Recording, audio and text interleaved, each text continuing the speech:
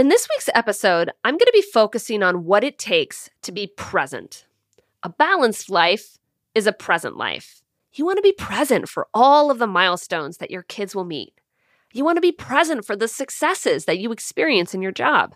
You want to experience all of the joy that comes from the life that you're creating.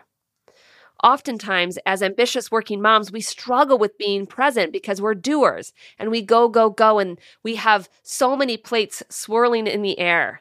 And so in this episode, I want to break down exactly what it means to be present, the two most common things that take us away from being present, and then give you 5 very practical strategies for becoming a present working mom.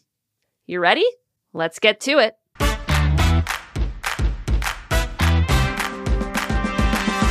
Welcome to the Ambitious and Balanced Working Mom podcast, the place for women who want to balance their ambitious career goals with their life as a mom.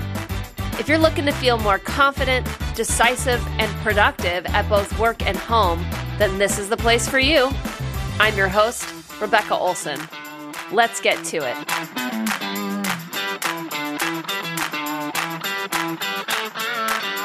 All right, working moms, we're going to talk about a subject today that often goes hand in hand when I'm talking to someone about creating balance, and that is being present. A balanced life is a present life. You have to be living in the moment if you're going to be experiencing balance in your life. Your brain can't be stuck in the office or replaying a conversation that you had over and over again, or thinking about what needs to get done or the food you're going to cook later. A balanced life is one that you feel very present in. So here's how I define present. Being present is when your brain and your body are in the same place at the same time. Being present is when your thoughts are focused on the actual moment and are not reliving the past or thinking about the future. So being present really has more to do with your brain and your thoughts more than anything else, because usually your body is in fact present. It's right where it is. It's standing in front of your child or it's sitting at your desk. It's your brain that is often somewhere else. So the goal of being present is getting your brain to be in the same place with your body. Now, the reason this is so important is that the present moment is the only moment that you really have to live. You can't relive your past. Your future is unknown. The present moment is really the only moment that you have that you can derive joy. And so for every single woman that I work with, when they talk about the kind of mom that they want to be, they often use the word present. They want to be present with their kids, and yet the most common thing I hear from ambitious women is that when they're at work, they're thinking about their kids, and when they're at home, they're thinking about work, and when they're at their park with the kids, they're thinking about what they have to make for dinner. Their body is there, but their mind is elsewhere. And for us as ambitious women, we tend to be doers. We tend to go. We have a lot of plates swirling in the air, and so our brain is often focused on not letting any of those plates drop, rather than being connected and focused on usually the human, the child, the family member that happens to be in front of us. As ambitious working moms, the goal is really twofold. It's to have a successful career and to have a happy home life. When we're at work, we have to feel like we're 100% in and focused.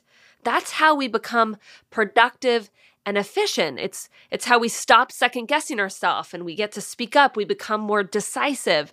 We have to be 100% present in what we're doing. That's really where success is going to lie for us in our career. And then a happy home life is one that you're not just around for, but you're experiencing. Ultimately, it doesn't matter if you have 1 hour or you have 3 hours with your kids when you get home from work. If you're not really 100% focused and present with what's happening with them, the amount of time is ultimately irrelevant. As working moms, we want to be present in both our work life when we're at work and then our home life when we're at home. A balanced life is a present life. Okay, so I really want to jump into talking about what causes us to not be present, and then ultimately what we can do about it. There are really two things that keep us from being present, and I'm going to introduce each of them with an example from one of my clients. So I have this client, Jen. She's a financial planner. She's been doing it for 15 years. She loves it. But before her kids were born, she would work between 50, 55 hours a week. But with the two kids now, she just doesn't really want to do that. But the problem is that she never really has time then to finish her work. She never really gets through her to-do list. When she leaves her home office and walks out to be with her family, she feels completely overwhelmed with all of the things that she didn't get done. And she kind of describes it as being never ending, right? She jumps into time with her family and dinner, and she's completely distracted because she didn't send that email or she didn't get that documented over by the end of the day. And oftentimes to make up for it, she just works late after all of the kids go to bed, sometimes till midnight, 1, 2 in the morning. But that makes her tired and, of course, way less productive the next day. So, in this example, really the first thing that I want to talk about are mental distractions. Mental distractions are one of the things that really cause us to not be present. So, with this client, her to-do list was constantly in her head, weighing her down emotionally. And that's why I like to call it a mental distraction. It's not the to-do list in and of itself that's distracting her. It's the fact that she can't take her brain off of it and all of the feelings that are coming with not being able to get through that list or meet the deadlines or all of the unfinished things that she leaves at the end of a day. So mental distractions are simply the things that you can't shake from your brain that often carry a lot of emotion with them. So the most common mental distractions I hear from the clients I work with are things like a never-ending to-do list, which oftentimes makes you feel like you're not enough or you're inadequate. A looming deadline, like a big project that is upcoming, and that often carries with it this fear of failing, not being good enough. Difficult conversations with their boss or team or coworkers, just some sense of relational discord. And oftentimes that's because it brings about this sense of disappointment or fear that you're disappointing someone else or their fear that they're disappointing you. All of that tends to weigh on us. Childcare coordination is another mental distraction that a lot of working moms deal with, since childcare coordination often falls on the female of the family. It brings a lot of anxiety and guilt if you don't have a situation for your kids that you feel really, really good about. You don't have a nanny you love or a daycare you love, or you're trying to figure out where to put your kids for the summer. All of that carries a lot of emotion and weight and guilt with it if you're not feeling really on top of it or you're feeling not so good about the situation. Inequitable household duty split is another mental distraction because it brings a lot of resentment toward your partner or your spouse when you feel like you're doing all of the household things to run the ship, to take care of the kids or whatnot. That often falls on the female, and they end up doing a lot of those tasks during their workday. And so that tends to bring about a lot of feelings of taking us out of the moment and bringing about those circular feelings of resentment. And then lastly, a mental distraction that I often hear from my clients are just decisions, unmade decisions, things that are kind of out there that they haven't really figured out yet. Sometimes these are big things like I was talking about before, like childcare or having to figure out what to do with your kids or that sort of thing.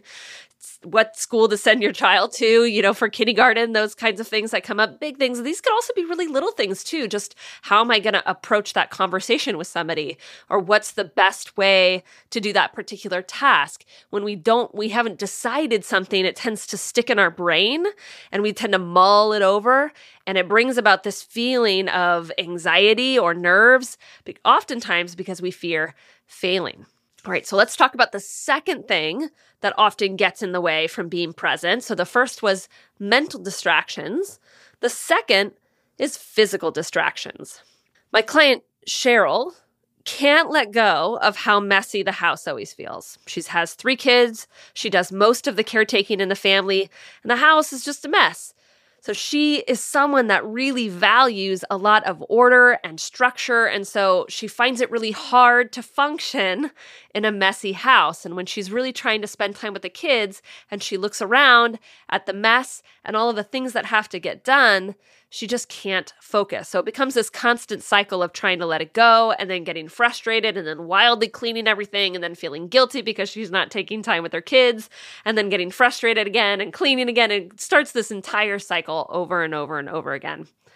Or there is my client Elena, who really wants to get to bed on time because when she gets to bed on time, that makes it easier for her to wake up early and work out and have a little time for herself before her daughter gets up. And so she's trying to get to bed by 9:30. But what tends to happen is that she has a really long day. Then there's taking care of the baby, and then there's the bottles, and there's all these other things. And so by the time she crawls into bed, she might get there in a semi-decent time, but then she wants to spend some time with herself. And so she ends up sitting on her phone and she scrolls and she checks TikTok and then she checks Facebook and sometimes she checks her work email and she answers emails and she just sits on her phone until she gets so frustrated with herself that she finally goes to bed. So these are both examples of physical distraction. So for Cheryl, it was a messy house and the constant household chores that needed to get done. And then for Elena, it was literally the physical phone that she was holding. Right? Physical distractions are literally the things that you can touch or see with your eyes. You can use your senses to look at them or feel them, right? These distractions tend to derail our physical body, where the mental distractions tend to derail our mental body, right? So these ones are the ones that pull our body out of the present moment so that we either go do something else completely, or when it comes to something like technology or our phone or social media, it doesn't take our physical body somewhere, but it takes like our energetic body, if you will, out into the internet somewhere, into a whole different space, if you will, that's not right here. So obviously in the age of technology, our phones and our computers are some of the biggest distractions that we face when trying to be present. Clicking that little round button as you pass by your phone while it sits in the kitchen as you are passing through just to go see what your kids are doing, because maybe somebody sent you a message or something, that's a distraction, right? It pulls your attention away from the present moment. Sometimes it derails you altogether and you get a message. Now you're standing there for a minute answering a message when you told your kid you would be there in just a moment, right? So sometimes it literally takes you away from the present moment. But this could also be something like you see the trash can needs to be taken out, or you see that unfinished project lying around and you start to tinker with it, or that to-do list that might sit out on your counter that you just constantly keep checking every time you walk by. These are all physical distractions, the things that you can see and feel and connect with in your body. I mean, even as I am writing this podcast and recording this podcast, I am finding myself very distracted by my phone, so much so that I have literally just gotten up and put it on the other side of the room so I don't go into default mode and pick it up and push the little round button and check the notification and see who has just messaged me, right? I struggle with this too. Now, a study was done by the University of California in Irvine, and they found that with every distraction that we allow, we lose almost 25 minutes of productivity. So it's not just 30 seconds to check Facebook, it's 25 minutes and the 30 seconds, because we have to include the loss of time from derailing our mental concentration and focus. So although we often talk about being present as being something we want as moms, being present and minimizing distractions at work is something that we desperately want so that we become more effective with our time, we're more productive, and we work less. Now remember, the entire goal of being present is to get your brain and your body in the same place at the same time.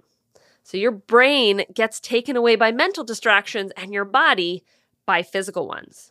So let's move into talking about how we want to curb these distractions to help us be present. So with mental distractions, there are 3 things that I want to touch on to really help you curb these type of distractions.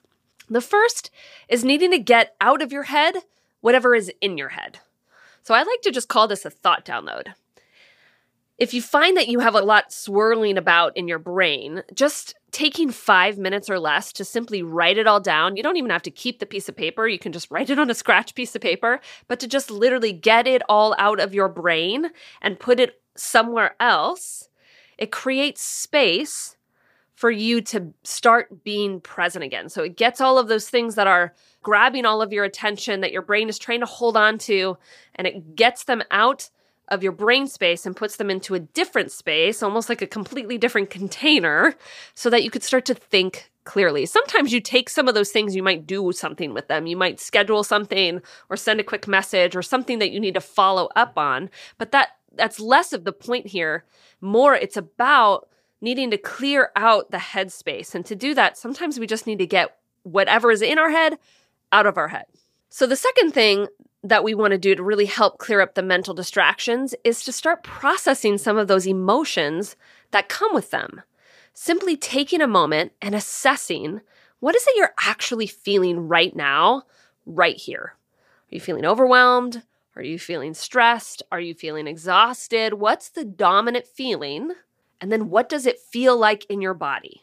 Because what we're doing is we're not just acknowledging the emotion, we're also bringing our brain's focus to the physical body, which is literally bringing your brain and your body to the same place at the same time. When we take our brain and we start focusing on the physical sensations of our emotions. So really, this is just about taking a couple of really deep breaths and bringing your awareness to how the emotion feels, the sensation, where maybe you're carrying it in your body, taking a moment to roll those shoulders if it's in your shoulders, or roll the neck and begin to let that emotion be processed out. The third thing that you can really do to help curb mental distractions, particularly at the end of the workday, is create a work-to-home transition. Now, I'm going to link up episode 7 because that's when I talk all about the work to home transition. And I want you to have really easy access to that. So check the notes for that. But in essence, what I dive into in that episode and what's important about this is that you kind of go through all of your unfinished tasks, the things that you didn't quite accomplish at work, and you begin to create a plan for how you're going to handle them. So you take the unfinished tasks and you move them to a to-do list, or you take unfinished projects and you put them in your calendar. A lot of times our brain likes to hold on to these unfinished tasks and projects and emotions because we simply haven't dealt with them yet. We haven't created a plan for how we're going to finish that project or have that conversation, or we need to remember to send that email or whatever it is. And so our brain just keeps reminding us of it so that we don't forget to handle it. And so it thinks it's kind of working for us. So in the work to home transition, what you're doing is you're creating space for you to handle everything that feels unfinished before you come home so it doesn't distract you. When it comes to physical distractions, there are really two things that I want you to do. The first is to really deal with technology. You control technology. It does not control you. It cannot operate, generally speaking, without your little hands touching it somehow. So even though we kind of wish that we had the self-control to manage our technology use, the reality is most of us don't. And so it isn't a fight worth fighting. Instead, what you want to do is just remove the distraction altogether. So when you are spending that quality time with your family, your phone or your computer should be turned off, or it should be found in some other room, right? There are all sorts of apps that can help you limit your technology, but I really have found the number one thing that you can do is to simply turn it off or remove it altogether. So limiting your technology and finding some strategies for you is going to help you eliminate that as a physical distraction. The second thing that you can do, and it's a little trick that I give some of my clients, is to use a timer.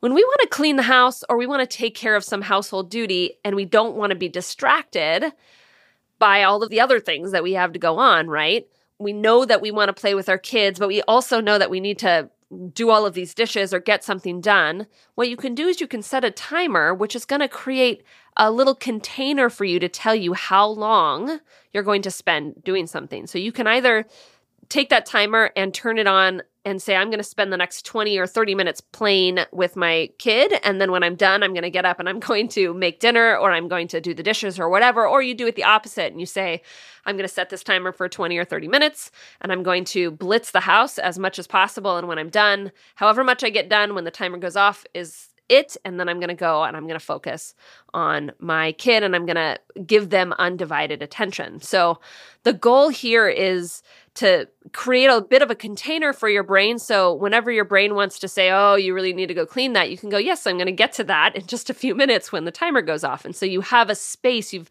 determined a plan for how to take care of it. And your brain kind of settles down a little bit and it distracts you less because it knows that just in a few moments, you're going to go take care of that. So essentially, you're creating this container of time and deciding ahead of time how much time you want to spend doing one particular task. All right, working moms. So remember, balanced life is a present life. I've given you 5 different strategies here to help you really minimize both your mental and physical distractions, because you can't make everyday memories with your family if you are not fully focused on them. You can't be productive with your time if you're constantly distracted by your phone or unfinished projects. And the goal here for us as ambitious working moms is to have a very present and also a regret-free life.